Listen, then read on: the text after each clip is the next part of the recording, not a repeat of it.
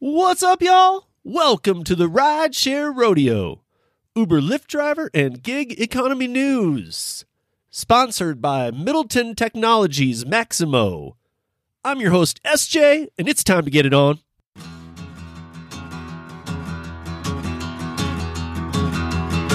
Well, midnight headlight, blindly on a rainy night, Steve laid up ahead, slow me down and making no time. I gotta keep on rolling. Those windshield wipers slapping out the tempo, break the perfect rhythm with the song on the radio. I gotta keep on rolling. Ooh, I'm driving my life away.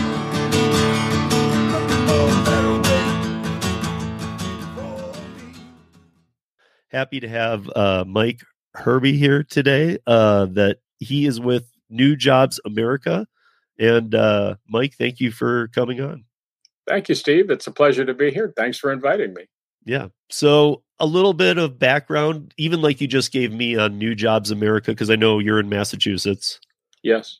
So a lot of the people I've had on are, other than Kim, I think they've all been in California dealing with AB5 and that kind of stuff. So Kim has been very helpful in the AB5 stuff as well, but she's also had her own ton of stuff she's brought to the podcast on New Jersey alone. Yes. So we all are very familiar with what's going on in Massachusetts, because it very directly will affect the gig economy too. I mean, Yes. Already they're pulling out, both sides are already starting to waste the money just like they did before. Because I consider all that wasted money, not just the Prop 22 money, but the money that the states spent and all of it. It was just all, and then to watch people that I very much not only have enjoyed speaking with, but have become friends with, like Gail Gordon. Yes. Watch her, her nonprofit just be destroyed. Yes. Over a law where she's been, she's carrying on a musical style that probably without her, I hate to say, might die. I am sure that your suspicion is correct. And music in general, performing music is going to be crushed by this. Yeah. My background is, I'm the son of 3 generations of professional performing musicians, and they all chose it. They all did very well at it. Famous music, Hrubies were famous musical family in Cleveland. So I've seen this thing up at close and personal since before I can remember. So, and Gail's part of that, And with Gail, though, there's even a bigger little catch that bothers me, which is she's a 501c3 nonprofit. Mm-hmm. So even a nonprofit who does a very, very unique niche of opera that was passed down from the camps during World War II. Yes. And this music will die. I mean, even that niche and a nonprofit still got shut down by AB5, this law. Yes. That law is unconstitutional, unnecessary, and deliberately harsh. So we've talked around it before with guests I've had on, but I've never had one on who straight up said it's unconstitutional. Can we talk about that a little bit? You bet. Absolutely. The choice of who you work for is an extremely personal and important one. It basically is how you're going to support yourself.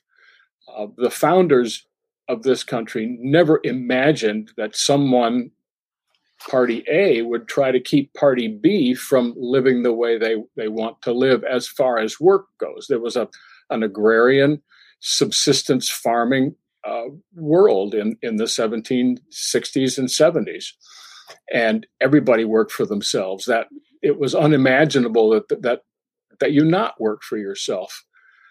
Right. So what's happened is that we have the Constitution. What's happened is that in 1938, the Roosevelt administration threatened to pack the Supreme Court and do things his way. And they submitted the Fair Labor Standards Act to Congress, and when it came to go to court, people went to court and said the Fair Labor Standards Act is not the Fair Labor Standards Act.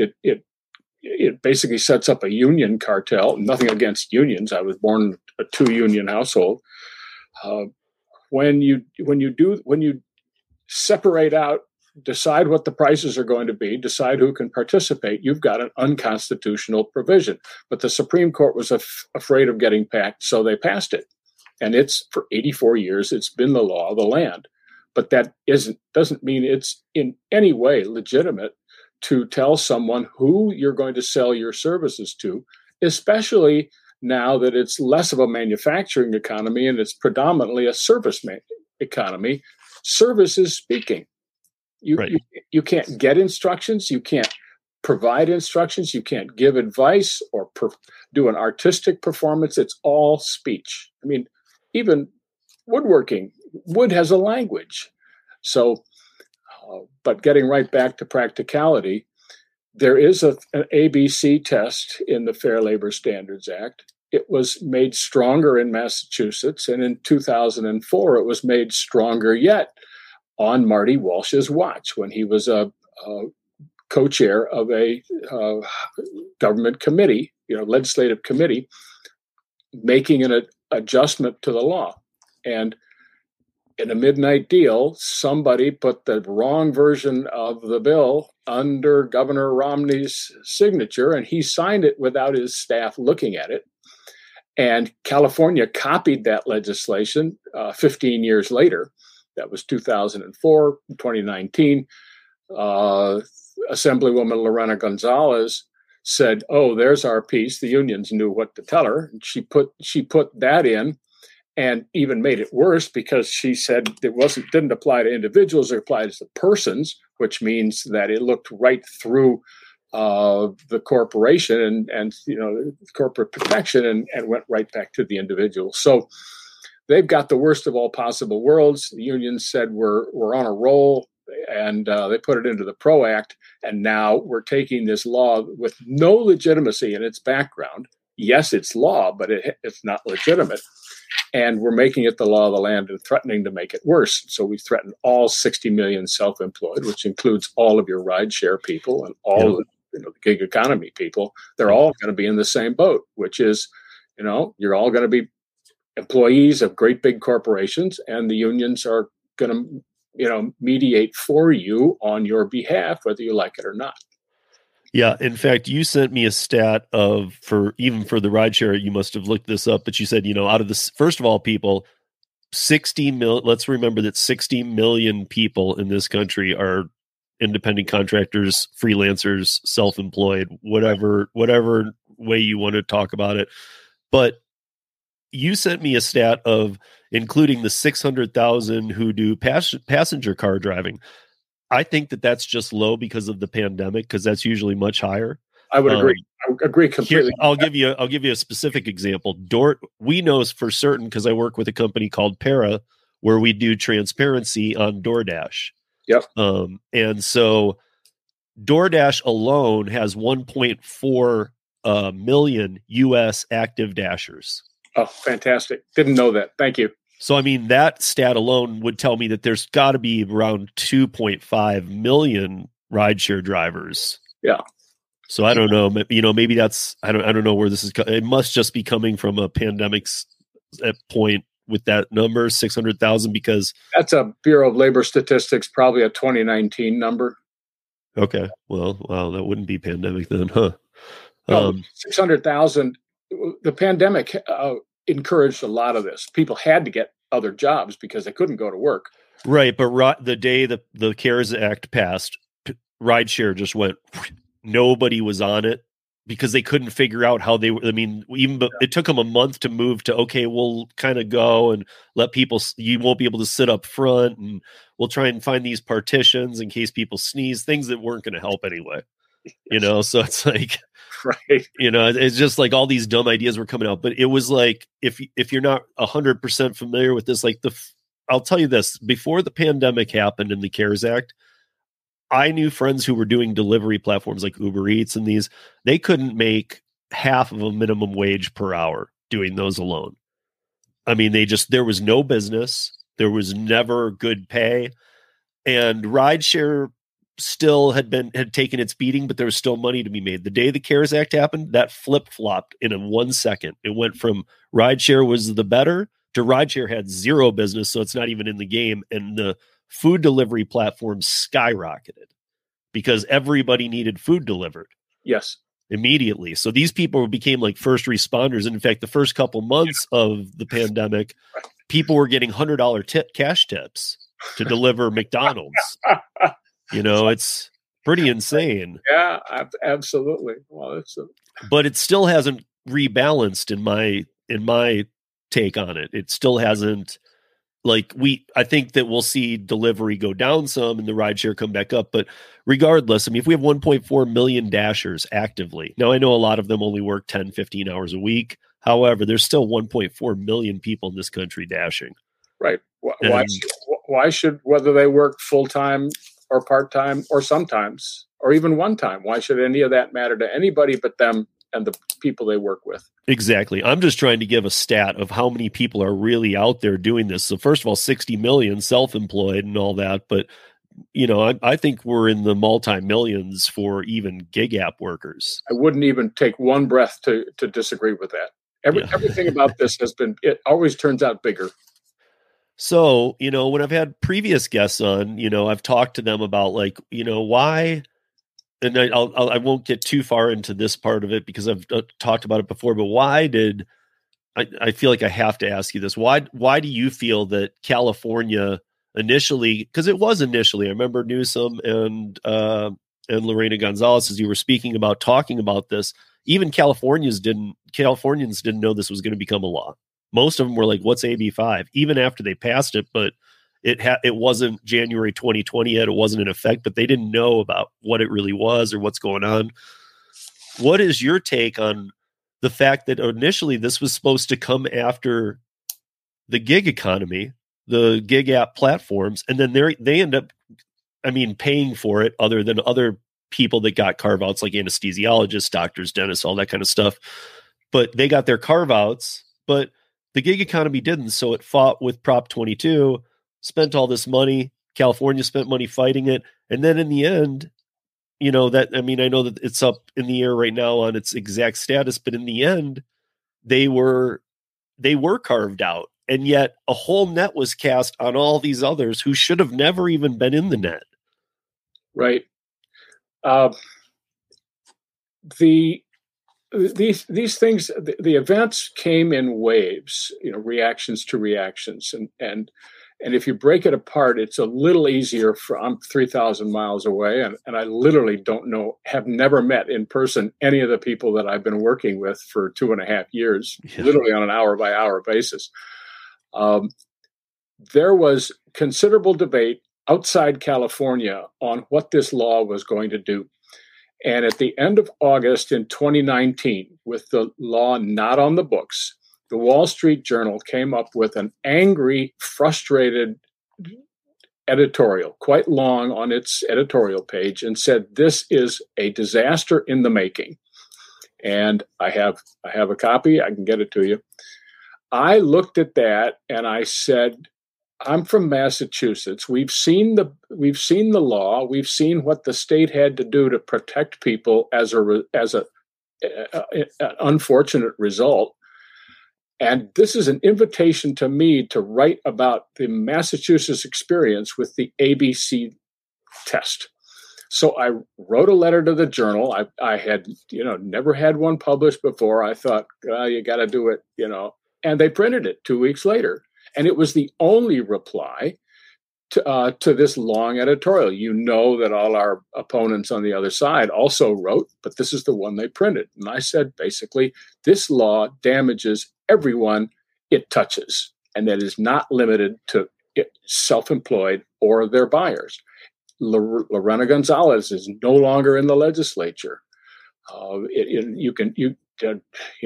There's a little train of activities that have befallen people who associate with this bill and push it. Gail Gordon, the people you know and have interviewed, every one of those people has been hurt, many of them catastrophically and irreparably. You can't put some of these things back together because they're pools of talent. So the warning was out there. Then the legislature passed it and I think it was October. It went into a law. It went into effect. And wham! All of a sudden, the employment attorneys started telling people, you don't want to have any independent contractors on your pay books, no matter how you pay them. Get rid of them. Yep. So out started the pink slip. Sorry, we're no longer working with you. They work, their counsel had other workarounds, but it didn't involve the people that AB 5 hit. Then in reaction, smart guys with good market cap and plenty of investor capital like Uber and the others said this thing is gonna kill us one way or another. So that was a separate. They put Prop 22 out there, and everybody got on board, one side or the other, and it was, I think, 59-41 something. They voted. The public, as customers, voted to have rideshare and DoorDash. They've been through the pandemic. They were going through it in 2020. And so they said, no way. They didn't believe anything except they wanted their Uber. I mean, even Mothers Against Drunk Driving said this really having a rideshare suppresses drunk driving deaths, because you can have fine time at a bar, call Uber, and find your way home safely without driving a car to do it. So then people took the other side took Prop 22 to court, and I've lost it in the weeds at that point. I'm not sure what's happened. Well, I think it's still in a constitutional challenge. Right. I know there's. Go ahead. I can't really remember what exactly it was. To me, I was blown away, and I've asked several times to the ladies that you're speaking of and that we're talking about.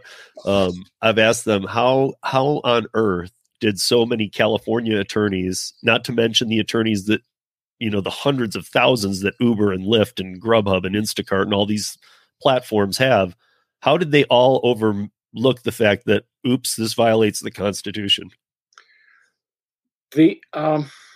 It's very expensive to tell your client, if you're an attorney, well, you're going to have to fight for your rights by going to court. So I'm not sure they actually look to see if it's constitutional or not. Maybe some people did, but they said you've got to basically obey it. A constitutional challenge is hundreds of thousands, maybe millions of dollars. Yeah. And so what dry cleaners or even a dry cleaning association is going to not, they're going to say, well, we'll challenge the Constitution.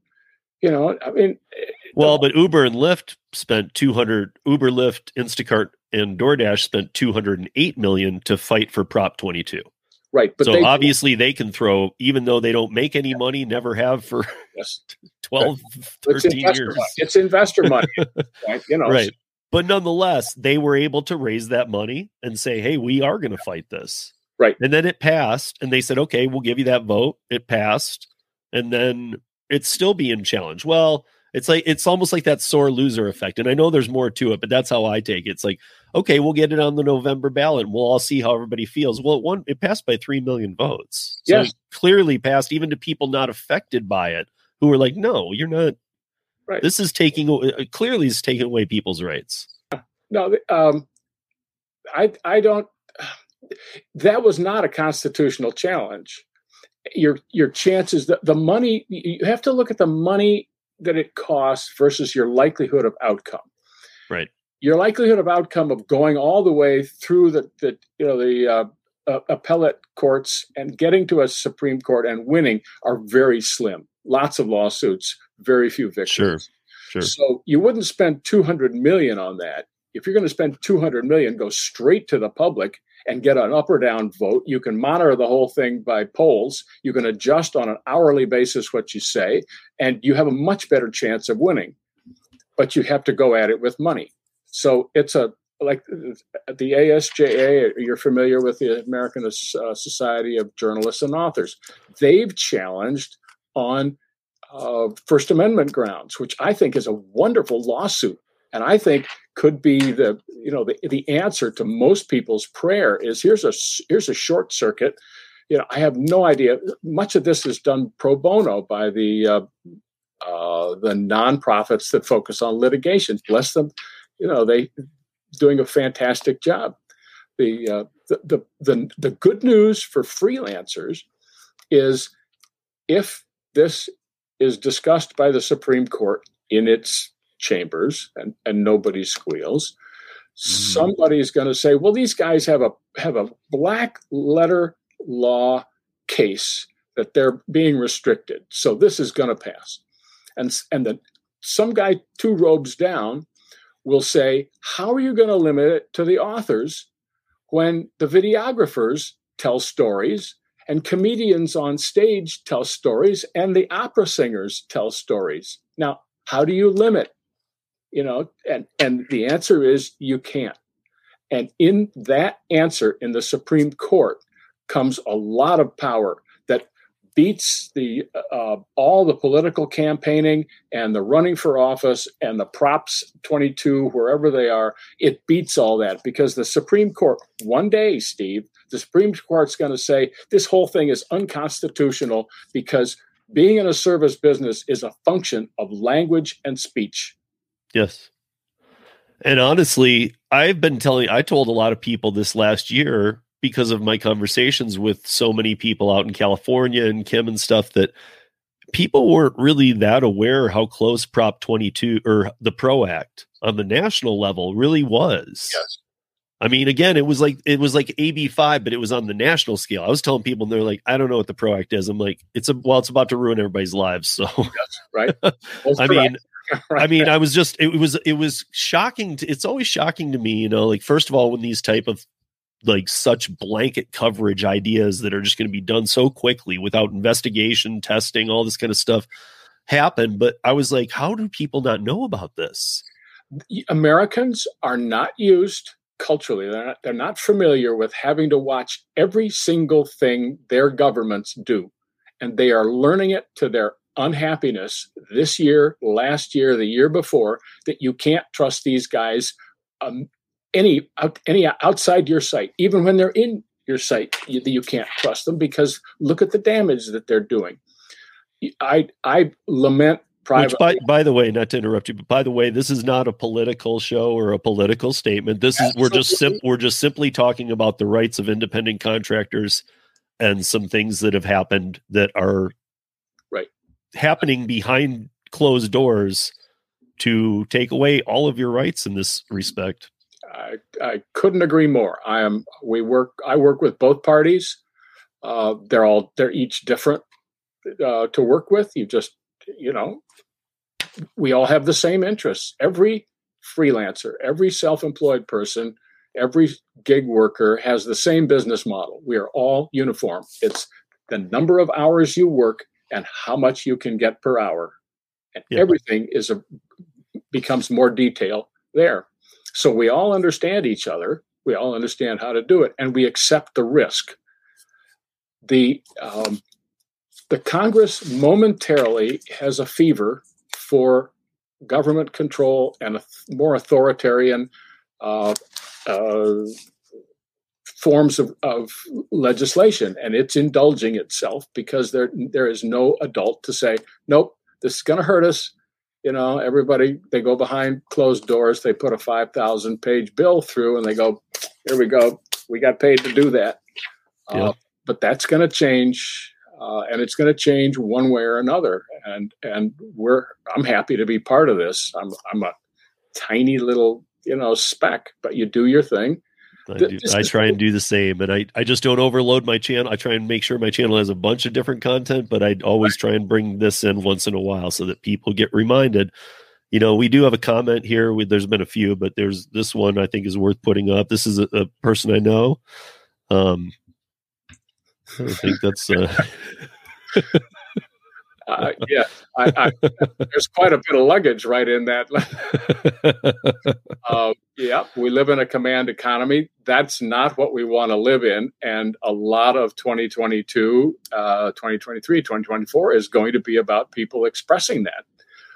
They don't want people pushing them around. They're Americans. Yeah. And you don't need anything more granular than that to get a feel for it. So, and I'll say this, Bud Soda, I saw that you missed the start of this before that comment. Mike started off by saying he's not so unlike a lot of my guests, he's not against the unions, but I think I didn't ask you if it's somewhat along the way I view it. There's a time and a place for unions, and it's only in specific. I grew up in Michigan, so I had a lot of my family was in auto, and a lot of them were in the auto unions. Mm-hmm. That was different. This is a different time, a different world. Everything's done online. I mean, these Instacart strikes that do nothing. 1,000 people don't go on a platform that has 1.2 million per day, and they, it just drives me nuts. I think that, I'm glad that you're on the side of that, because we've talked about, like police, fire. The teachers union is corrupt, but it's needed, or it's been needed many times through time. There are unions that are needed, but not everywhere. And I think that, we'll go down your points here too, but I think that you would even mention something about that. But we'll get to it, I guess, as we go. But so I asked you what the best topics for you, because a lot of the people in here right now and a lot of my viewers and listeners are on the East Coast, and I usually do things with people regarding AB5 in California. But moving beyond that, you said the most important thing that you've been working on is new jobs, be my own boss. That's correct. I will later come back to your point about your union background in Michigan. Mine is in Cleveland, and I want to support what you said about not having no axe to grind against unions as in general. Okay. The most important thing we're working on right now is federal legislation, which we have called "Be My Own Boss," which is the phrase eventually that everyone who goes out on their own says, like, I am just not going to do this. I don't mind a customer or a patient or a client or whatever, but I'm just not going to have a boss. And they say, I want to be my own boss, and they know that. So they pick up on this. We're trying to fix a problem, again, that began with the Fair Labor Standards Act, when the government said we, the government, and our designated people that support us will decide what your classification is as far as being self-employed or an employee.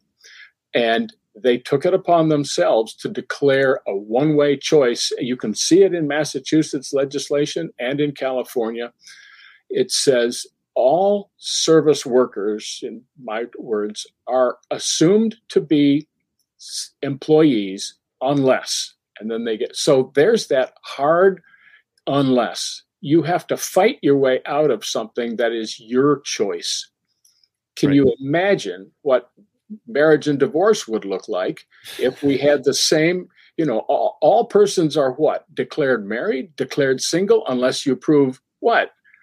And it's just nuts. It'd be like, what, common law marriage after a day or something?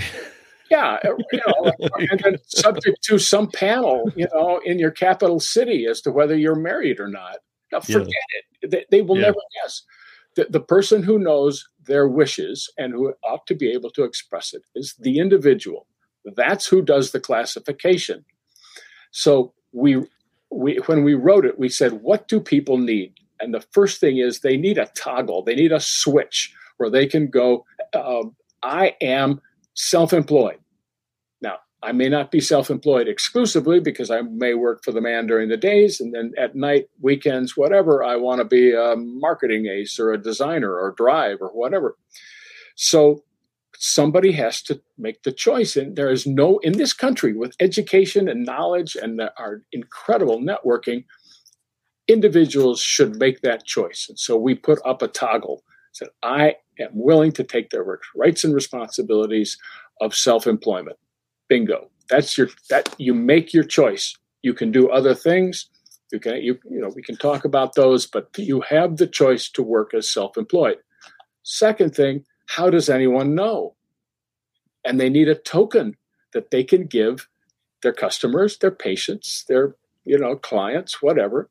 And that is a date that they got. They filed this application for self-employment number from the U.S. government. And we chose, probably, may not wisely, but we chose the Department of Labor because the Fair Labor Standards Act makes all the decisions about that as is the foremost legislation. So we said you have to get out of the coverage by the Fair Labor Standards Act in order to make this change. Any lawyer who's studied it, employment law, will tell you, if you don't change the Fair Labor Standards Act, you still got it. It's still there untouched. So that was the first thing we did, is make a proposal to the definitions language and to the exemption language. The way it worked is that every single freelancer is both an employer and an employee. So the employer part can't be subjected to the Fair Labor Standards Act because it's about employees. So you have to take those out with the definition. It's very simple. It's short. You just say it doesn't include people who've signed up to be self-employed. Yep. Then you take that remaining half of the person that is an employee, hopefully of themselves, and you say they're exempted because how can the government tell you what your left pocket pays your right pocket? I mean, that's nuts. Right. So you're not going to get into speciousness. So they're out of coverage. And then the question is, what benefits do they get? And the example is there are, for instance, 28 different laws that define employer, employee. You have to get out from underneath those. That's voluminous. Nobody wants to look at it. But you get a token, you get a toggle, and you get the name. Be my own boss. Yes, that's what I want. So that's what we've provided. When you're talking about the 28 different laws, are you talking about the right to work states? No, I'm talking about all the different, like the coal miners. I've got a list here someplace. They're ERISA, Social Security, Black Lung, wage and benefit, wage and hours. The DOL has other definitions of its own. These are actual laws. There are 28 of them, as I said, that refer to employer, employee. So I guess while we're there too, I know that in the mix was the Dynamex decision out in California pre-AB5, but why? I feel like I'm going to say the wrong one. Was it the Barella? Is it the Barella that was in place before ABC, or was it the other IRS standard test there was one around before one? Barella, yes, you can get lost in this, but Barella was the law of California for many years and apparently wasn't much of a problem. California has an enormous independent, self-employed. Yes. When you look at the like defense industry, entertainment industry, music, software. I mean, these are enormous industries built entirely on project work, as they should. That's how you do these things. Like I did a thing on interpreters specifically. Interpreters are trained to be interpreters, and none of them are employees anywhere. Almost right, 2%. But that's fine because they learn how to make a living, and they're not dependent on anyone else. And they pay their taxes, and they overpay their taxes. Yep. Yeah, make it clear. We got to make that clear that every self-employed individual eventually hears from his or her accountant, look, don't chisel on your taxes. It loses you time. If you get an audit, you're going to spend a ton of time doing something you shouldn't even be doing. Just pay the taxes. It's way cheaper than the penalty of trying to defend yourself from doing something you did. The accusation. Anyway, what happened was the Dynamex decision is a put-up job. transient employees applied to Dynamex, got hired, came up with a grievance, went to the labor regulation or did whatever they did, and then soon after it got into the system, they disappeared off the job. That's the behavior that Salts express. They had no previous connection.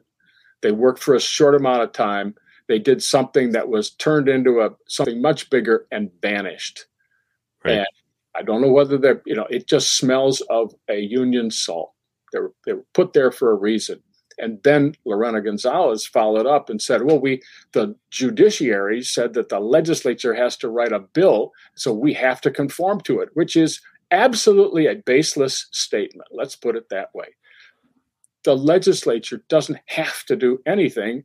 The courts tell it to. I have it took me a minute to even understand why Lorena Gonzalez was in the seat she was in.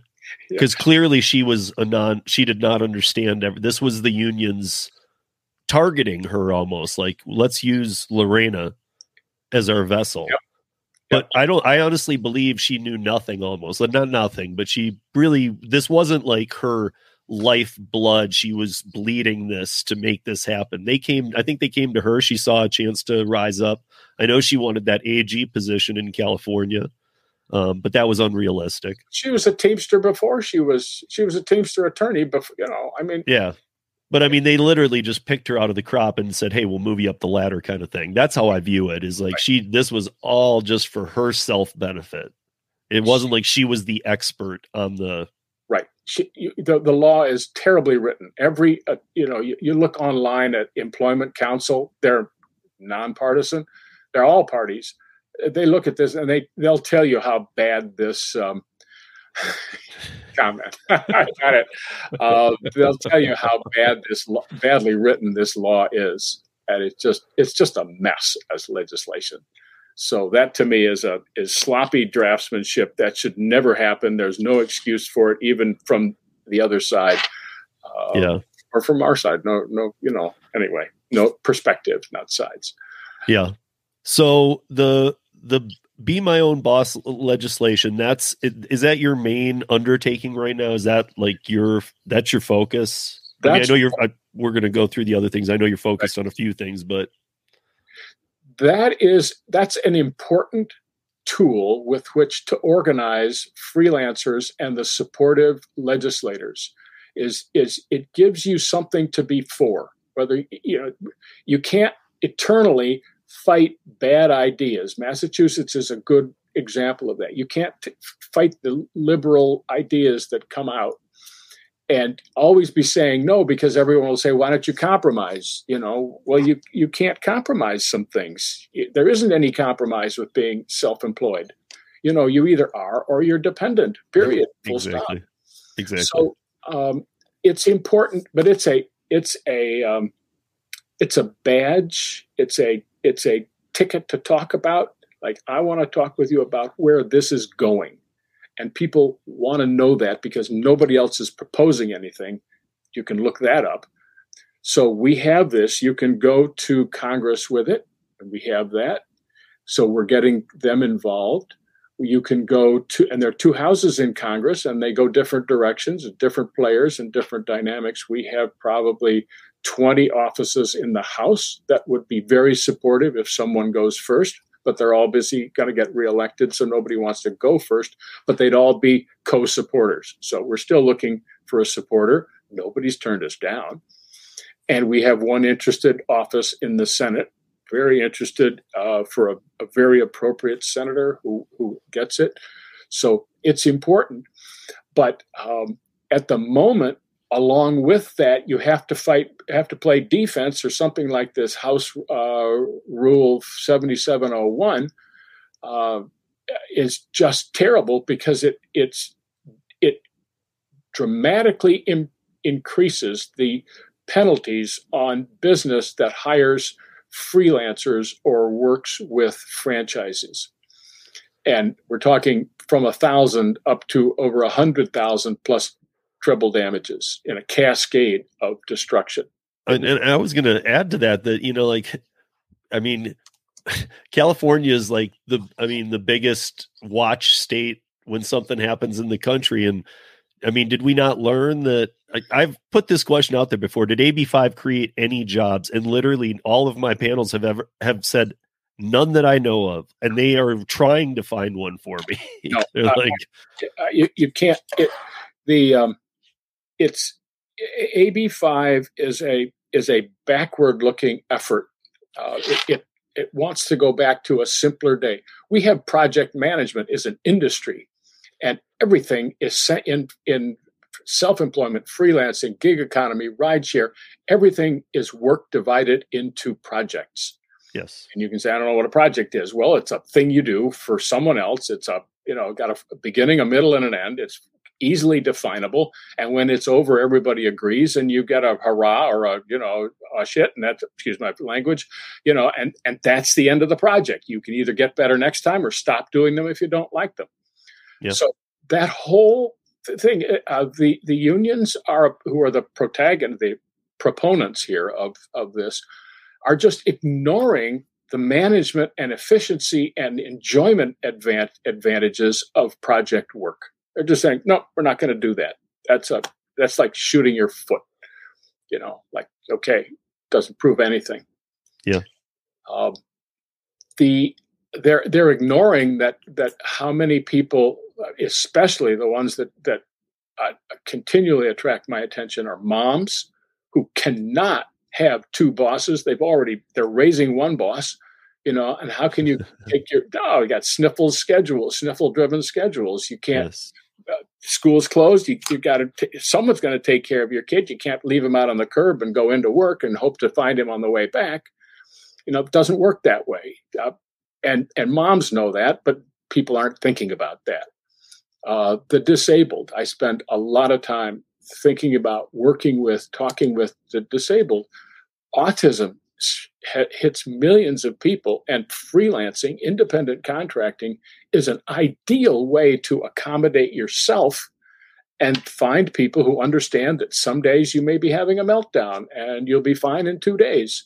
Okay, I can work that way. I have a little scenario on that one that we just had a guest on last week, Ellen, who is in Henderson, Nevada, and she has 2 kids. She raises them alone. One of them is autistic and 17, and I don't want to put this the incorrect way, but he's on the farther end of the spectrum too. So she was a W-2 teacher, and they've all known about this for years, about her son. And she did gig work on the weekends and on the side to earn that extra income on the gig apps. She recently was, even with all the lack of employees right now, she was recently let go because they said, there's just too many calls about your autistic son at the other school and you're having to leave.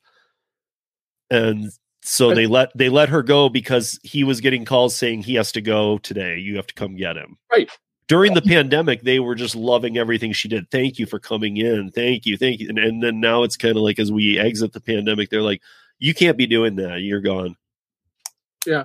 I mean, it is a form of cruelty in public policy that is just, it defies description. It defies belief that people are willing to do this to other human beings and just sit quietly by and go, yep, sure.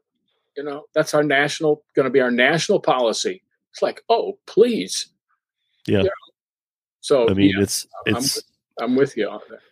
So one of the other things you were talking about, fighting the current efforts by this administration. Again, this isn't political, guys. We're just talking. I mean, obviously, when you say administration, we think political, but we're just talking about the rights of independent contractors, where they lie, all that kind of thing. But so the current efforts of by this administration end freelancing and self-employment. Is that something that you can you want to expand on a little bit there? Yes. So I mentioned House Rule 7701. Anybody who wants to gag should take a read. There are 2 other factors at work right now that we're working on. And again, this is the littlest little guy trying to win against the biggest big guy. So this is like a little boy David against an army of Goliaths. And the question is, you got to choose your strategy, right? And hit on the first blow. But there's a woman named Jennifer Abruzzo, who is the general counsel of the National Labor Relations Board. Now, the National Labor Relations Board is set up to govern, use that term, the relationship in unionized relations. In other words, a factory or a plant or a trade that has a organized labor union mediating between the employer and the employee. Jennifer's idea, she's very bright. She's worked a lot of time at the NLRB, so she's a lifer except when she works for a union, the Communications Workers of America. Her idea is that this is a fine organization to manage, direct, and control all employer-employee relations, which has no basis either in the Constitution or in law. She is made up an idea that she's going to manage all this because she believes that her way is best. Now, it's unbelievable, but that's where she's headed. So there's a woman who's very, she just can't see the damage that she's doing or cares nothing at all about it. So you have to figure out, how can you make this visible to a lot of people in a short period of time? So just don't let them operate in the dark the way California legislature operated in the dark with AB 5. That bears a great deal of strategic thought. It's just hard to do this. Getting the 60 million freelancers involved helps a lot. Yeah.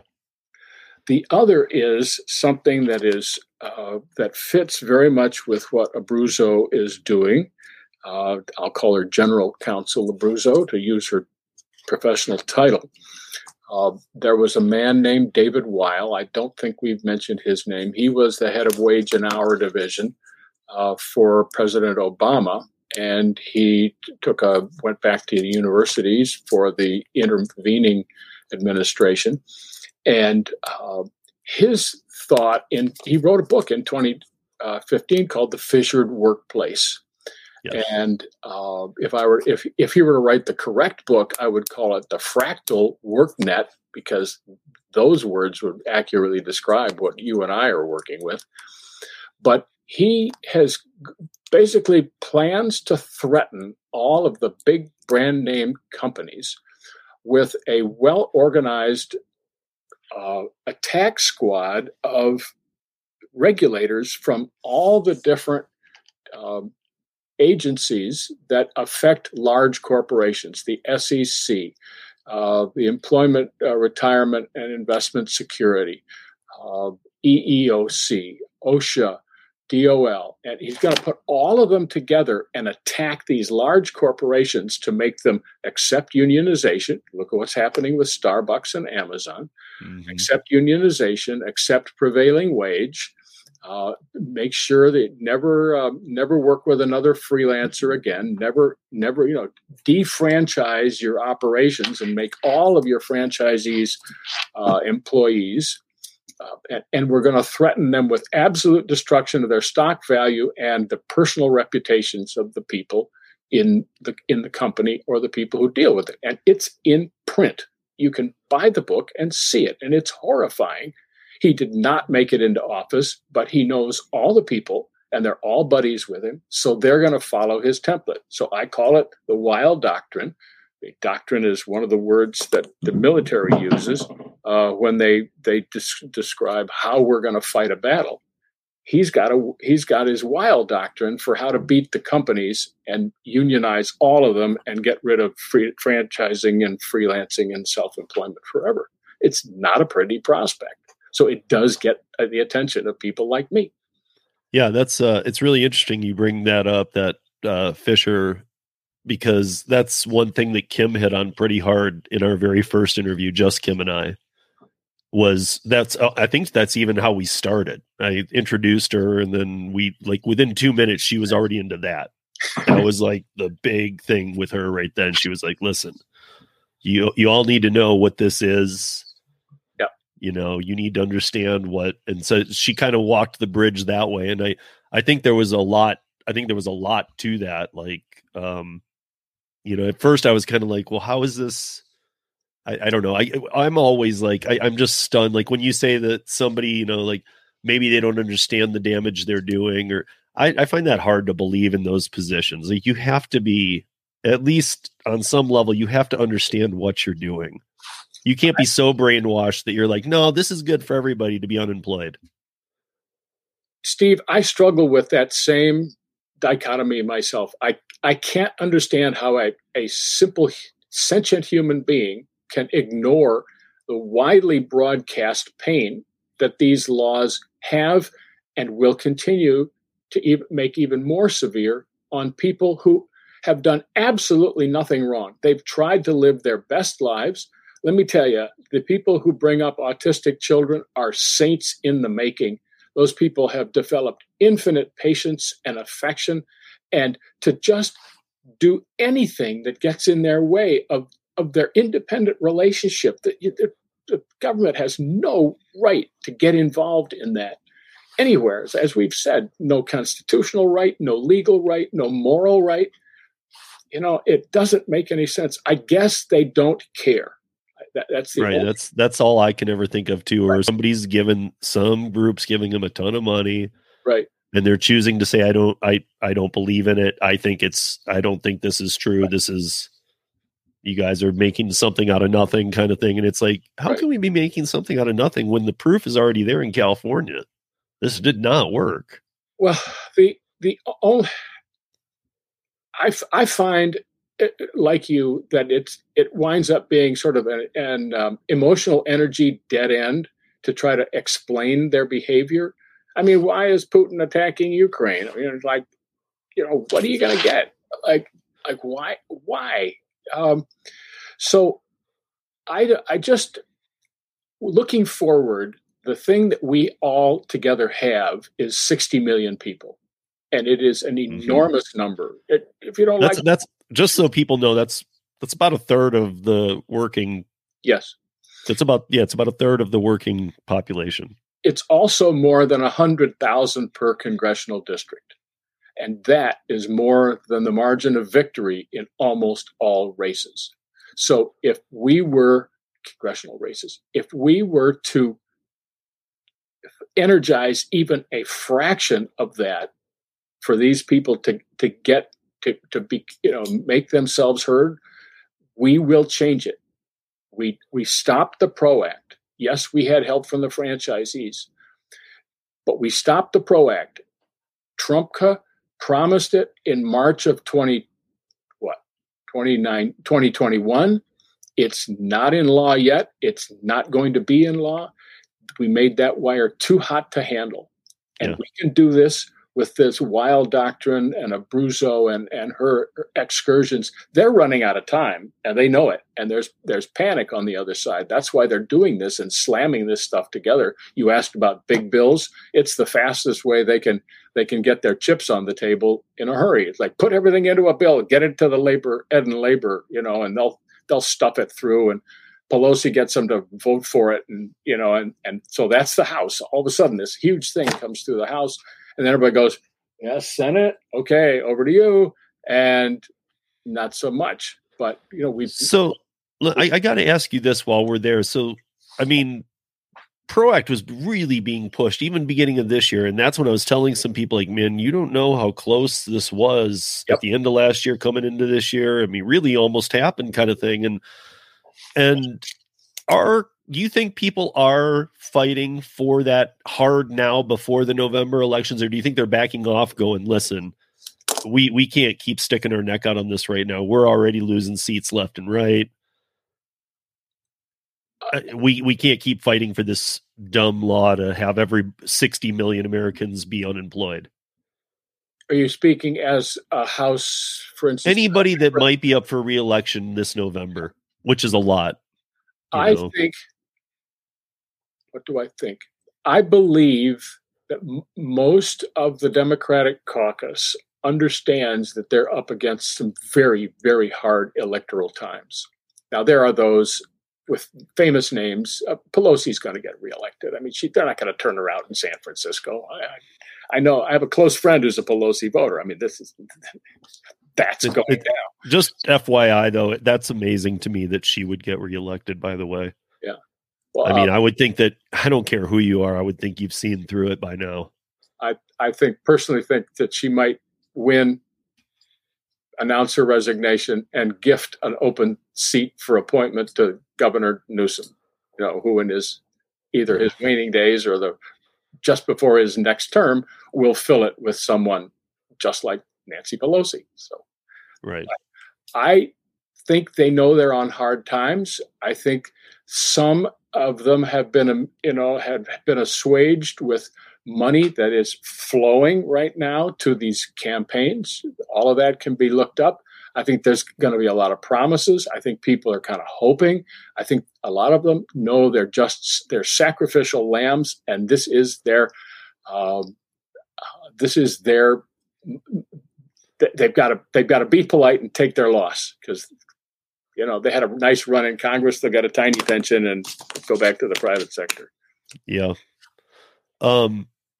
So the third thing that you had was new jobs continue working to energize the self-employed and freelancers. Freelancers have been engaged since Cal AB 5 was passed in 2019 and went into effect in January of 2020. The unions are hoping to wait us out. Where's all this going? Because at this point, I feel like, even gig employees who do it full-time on the platforms, delivering food, rideshare, off-brand stuff like Shipt or Courier or any of these last mile services, even they have an understanding if they live in California. Now, I know people who love Prop 22 because they don't understand it and they're just benefiting from it for a minute kind of thing. But I know a lot of gig workers who didn't know anything about it who hate Prop 22, even though it could benefit them. They're like, we know what this is doing. I mean, we understand that this is, you gotta, if these companies can't make money, and if you're having to pay every active hour to gig employee platform people 120% of minimum wage on the base pay, not including tips, they're just going to be active on the apps and do deliveries slowly. You most likely can't do more than 2 in an hour. And let's take San Francisco. The minimum wage in San Francisco is like $19.86 or something. But let's take San Francisco. So you have to be paying 120%. That's we'll call it $24. Well, DoorDash has a base price of $3 an order. You can only do 2 an hour on an active hour. So $6 is what DoorDash is going to pay you. But in San Francisco, they're going to owe you another Prop 22, $18. And people are collecting this on the delivery side, on the rideshare side, which is what it should have helped, if anything. Nobody's getting Prop 22 money because an active hour is going to make you at 24 or over. If the two thoughts at the same time, it may be that for the delivery and rideshare platforms, real employees are an intermediate step to robo-driving. Right. And it may be that it's gotten held up. That Phoenix accident was just nuts. It's a horrible tragedy for the individual and a major setback for these, the investor plan, the investors' plan for what I think they're going to. I follow autonomous very deeply. I report on it all the time. The realistic line of autonomous is so far out that it's right. I've talked to. I have an interview coming up with one of the engineers at Bolt Autonomous Engineering, and he said I said realistically, when is a car going to drive to my house without a driver? Pull up.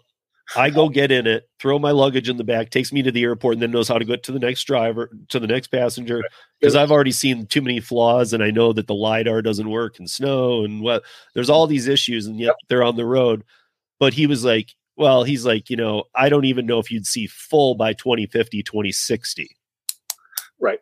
No, I think most people in articles you see next year, full autonomous. I mean, we saw an ad from the Ioniq 5 saying that they are full autonomous starting in 2023. And I started thinking back years to like the time when false advertising was a thing that people prosecuted for. yes, Before the internet, false advertising was real. I think when many of the big money investors got into the platform companies, I think the prospects looked much more rosy, and I think they could handle. You put in 20 million, you're a pension fund in a medium-sized state, you can afford to wait. It's Uber; they've got tons. I think people are much more sober now. That's why valuations are changing. I don't know if 600,000, 2 million, pick a number. If 2 million people can't do rideshare, they'll do something else. Even if rideshare is not prohibited and is prohibited and the others aren't by economics, they'll do something different. They'll paint fences or whatever. The people are very creative. So, but if there's no self-employment option, the world becomes a much darker place for anyone in a rural area, anyone with a compromised schedule or a compromised ability to deliver work every day is going to be at great risk. These people created 60 million jobs. Right. Or the need for flexibility. Right. That's huge. That's huge amongst gig workers. I mean, and you're a boss, and you think, if I'm a boss, like I was a boss for 20 years, like I got to get work. I make a promise to deliver work. So how many people do I have to hire to do the job of 3 people? Right. If I don't know they're going to be there, like I have to. What do I have to hire 6? What if they all show up? Where's the money going to come for that? I mean, these are unanswerable questions. Right. So I think the other side says that employers are oblivious, they're careless, and no, employers are working a very complicated mathematical algorithm of how they get something done and what are their chances of actually doing what they project. So it's a bright new day if you permit self-employment. Everything works great for everybody. But the unions would be left out of the membership fees and the pensions to wallow in. So that's where I wanted to jump back on that third point a little bit, because on your third point, and as I had asked you, like, do you think that this summer something will happen before the election? Because I feel like they've just stuck their neck out too far and been hung on this so many times. But you had put in our conversation that the unions are hoping to wait us out and change the laws against us this summer before the election, while we're not looking, which is how AB5 happened. To those that don't know, it's like nobody was looking. There it was. What's AB5? It's your new law. Live with it, But I mean, do you see this? do you see this happening? Do you see the unions when I read doing anything this summer that's going to be notable? Well, I got a copy here of 7701, and got up close and personal with it, and I said, well, this is a major part of the enforcement platform is right here. These enormous, what they're trying to do is poison the buyer pool and give them shock treatment, like 100,000, and get them to back away. If the buyer backs away, and they proved this in Massachusetts, you can reduce the amount of independent contracting. Massachusetts has a lower than average rate of entrepreneurship. Crazy. This is the best educated state in the country. And we have much below some states that you wouldn't characterize, I don't want to, no slurs, but you wouldn't characterize as being highly entrepreneurial driven. And so there's got to be a suppression mechanism, and not having buyers for independent contracting is certainly in a state like Massachusetts as good as it gets as a reason. So but, yes, I expect this is part of the summer surprise 7701. There may be others. You don't think that this just? I mean, first of all, let's be honest. The unions have been dying for years. I mean, union membership dues. I mean, all this. It's a downward trend. So obviously, they're looking for these ways to come back. Do you think anybody's looking for November election stuff, they're looking for, oh, you're with the unions? Sweet. Or do you think they're like, wait a minute, you're with the unions? I was actually thinking about listening to you. Now I don't want to. Are you talking about legislators and how voters and how it's being produced, the whole thing? I mean, like how it's coming across to people. Because I know that you and I were talking about there's the time and place for a union. Yes. Not in a lot of these spaces, but it's, I mean, how most people you say union, they're just like, no. And it's almost like you don't even need to go any farther. It's an interesting point. The unions might adapt. If I were, we talked much earlier about attitudes towards unions. If unions were competitive and they were not protected by a mandate to there can only be one, and they get the exclusive representation grant, it's like a franchise that the unions get. If they were free market, it's probably the next business I would set up would be an employees union. It's so great because you could work with the best employees, so everybody wants to be a good employee. You could work with your employer to see how can we take the people that we've got and make them even more productive and have them enjoy it more, and you make more money. And it would be, and there are so many ways to improve a business. And I've had one for, longer than I care to admit. And having a workforce that's on your side, not against you, every single cup or drinking container or, message from headquarters is a great opportunity.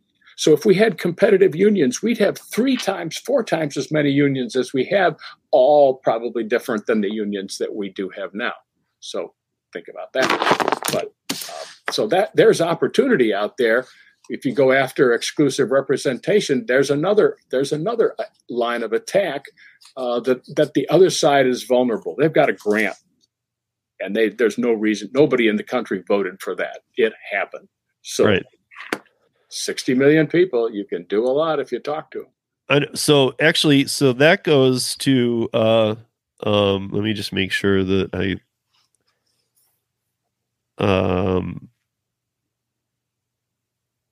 we talked about the First Amendment challenge. Okay. So this goes to, okay. If you had, I always try and like kind of make,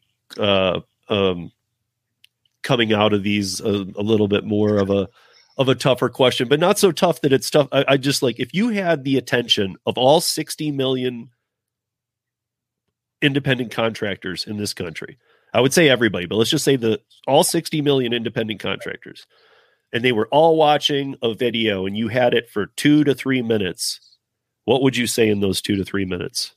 I would say meet as many other independent contractors, freelancers, drivers as you possibly can, and with them get together and talk to your state and federal representatives and tell them you're coming to the ballot box and you want their full attention on your future. You want to be your own boss. Change that rule. Everything will be fine. Okay, so and that in that lies a little bit of an issue I deal with a lot with people's emails or questions or whatnot. Is it, I get a lot of, is it really worth it? How do I go down and do something? How do I get in touch with because we've had Kim on here saying you need to go get in touch with your legislation. You need to do this, but how do you make those people not feel so scared about doing that? Because some people I think feel like an army of one when they go in. But yes. The way I view it is like when you go into one of these offices or you want to go talk to a congressman or whatever you're doing, they don't know they can't just look at you or whatever. They don't know what you represent. Yes. So they have to take you extremely seriously. Right. I worked for the New York State Senate and for 1 year way back when. And the term is you get waltzed if you go in personally. Yes. Gosh, Steve, that's great. I know just what you mean. I'm going to back that all the way. Send me whatever you've got and I'll back it. Thank you very much. Do you want to see the chamber? Bye. Okay, that's waltzing. That's a state legislature at its worst. There's a FUD factor, fear, uncertainty, and doubt. They don't actually read what you send. As anybody who's written something careful and they get thanked for the others saying they're on the other side, they weigh them. And if there are lots and lots of people on this one issue, they are going to handle it like the best china. They know what their margin was, and if they heard from 1,000 people, that would end it. You don't need to get all your friends, just some of them, in your neighborhood, whatever, in your occupation. The occupations are well organized, and you need to push your occupational representation group. It's the ophthalmic surgeons or the hairstylists of Buffalo, New York, or whatever. Pick a name.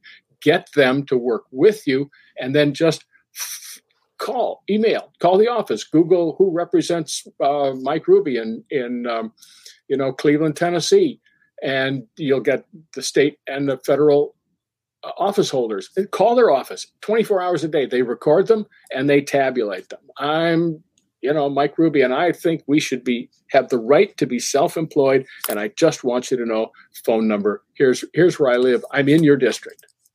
Bingo. Okay. But that's, still, I mean, a lot of people outside of the emails, whatever, I don't know. I'm just, it almost I don't want to compare it to the unions, but I almost feel like, just like these protest chant type things aren't the win either. No, I don't think they are. The last thing they want is to hear someone totally dead serious. So I've got 45 barbers, in East Albany, wherever they are, Albany, Georgia, and we're voting against anyone who votes for something or other. Say a fact, and then tell your people you're gonna live with it, make it happen. This many people with this much of a problem bends gravity, Steve, and we have to help people understand it. We're a geologic event. If 60 million people jump off a chair all at the same time, it'll register on the Richter scale. Yeah. Yeah. So, do something more impressive than creating a very small earthquake and make something happen. I hate to sound Pollyannish, but people pay attention to who they hear from. And I mean, if people really pay attention, then pay attention to California. AB5 put, again, people who I know who were in business for themselves for 40 years, let's say, had earned six figures, had a nice life. I mean, like you said, they can't even bounce back from it. I'll use Lisa Rothstein for a minute. She said that, everybody put it in their own way, but I liked her way. She said that the day AB5 hit, I became so toxic to every client that I've worked with that they weren't even calling me. And when I would call them, they said, I know we've been working with you for 25 years, Lisa, and she's like, well, but you still can. And here's how they were like, listen, we don't really understand it. Right. And I understand what you're saying, but we just can't afford to take that chance. That's the buyer suppression is a major backup tool to legislation. And if you show that you are not suppressed, that if in fact you are inflamed, you are a different substance than they were expecting to work with. We haven't reached our peak yet of clout. We need to. That's why we wrote the legislation. Here's what I'm for. Tell me you're going to vote for it. We got 60 people. We're going to watch for it, and if not, we're going to take every legitimate means we can to make sure you go back to some other occupation like we've had to do. Yeah. But then again, in California, they cast the net. Everybody went out of business. Everybody's businesses are upside down. They're all just trying to figure anything out at this point. And still to this day, how many jobs were created by AB5? 0, as far as I've been told by everybody. We're one Manchin, one Kelly, and one Sinema away from having that already happen in the U.S. Okay. So, I mean, I just, it scared the crap out of me when I saw the PRO Act getting as close as it did. And I started getting closer and closer to what the PRO Act truly was. And you know, I know that you guys have a huge fight coming up on your hands in Massachusetts. Tremendous money throwing contest. Yeah, I mean, it's odd to me. It's like I think I saw that Lyft threw in money before the other companies this time in Massachusetts, and this time it's in prep though. It's not like the law is already done, right? It's Right. more in prep to let's get a jump on the law, on what they're going to do. Right, exactly. So, but I mean, it's going to be the same type of thing. Let's go throw $200 million around Massachusetts. Who even knows where it's going? Right. You know, it's right. I mean, it's anyway. So I wish we were paying more attention to it, but what the individual has actually more opportunity to act nationally, crazy as it sounds, than in some of these blue states. Yeah. I've lived here for, God, a long time. Yeah. Many administrations in Massachusetts. Anyway, people can follow me on Twitter and get the latest. Yeah, absolutely. And I will include any links he gives me, but I'll absolutely put his Twitter account, because if you guys are on Twitter like I am, he's definitely an account to watch. He posts a lot of stuff, just like Kim, who I've recommended. Those are some posts to watch though. A lot of stuff on Twitter isn't really that newsworthy or whatever, but we're at sign venture VENTURE Mike, the number 1, and the at New Jobs America is another. One side gets the personal, one side gets the business. But yeah, I mean, anything that you send me after we're done here, I'll put into the show notes too, and into the audio podcast notes as well, so that people can see it. So before we shut it down here today, what's your last word of advice to? We've got 17 people watching right now. It's gone up to as high as 22 during this. So we probably had about 70, 80 people watch this throughout, for portions at least. So what is your last word? And then people will watch the replay and listen to the podcast. So what's your last word out there to the people who want to be independent contractors, who are unsure about any of the, just whatever your last words are to the population? I would say, remember that independent contracting is completely legitimate. In the modern era, it was invented by Mozart and perfected by Beethoven. Mozart left the Prince Esterhazy, or whatever his name was. He wanted to write his music, and he sensed a market for it. He sensed pretty well, because a lot of people are still in love with Mozart. Beethoven said, "Oh, but that's not all you have to do. You have to get on with the new instrument, which was the piano. You have to write pieces. You have to sell paper. You have to do a bunch of things, but you can make a wonderful living, in being an independent contractor, being self-employed." So if Mozart did it and Beethoven did it, it's legitimate for everyone. Be proud, be loud, go for it. Yeah. And with that, I think that we will wrap it up. I want to thank everybody for joining us, and I really want to thank Mike for taking the time out of his day and joining us as well. Again, I'll even put the links to any websites, everything that he'll send me after we're done here. I'll have them up within minutes into the show notes here. And thank you everybody for joining us. Mike, if you can wait 1 second. Everybody have a great day, and we will be talking to you probably tomorrow night with Lou and Mary on the live. Excellent.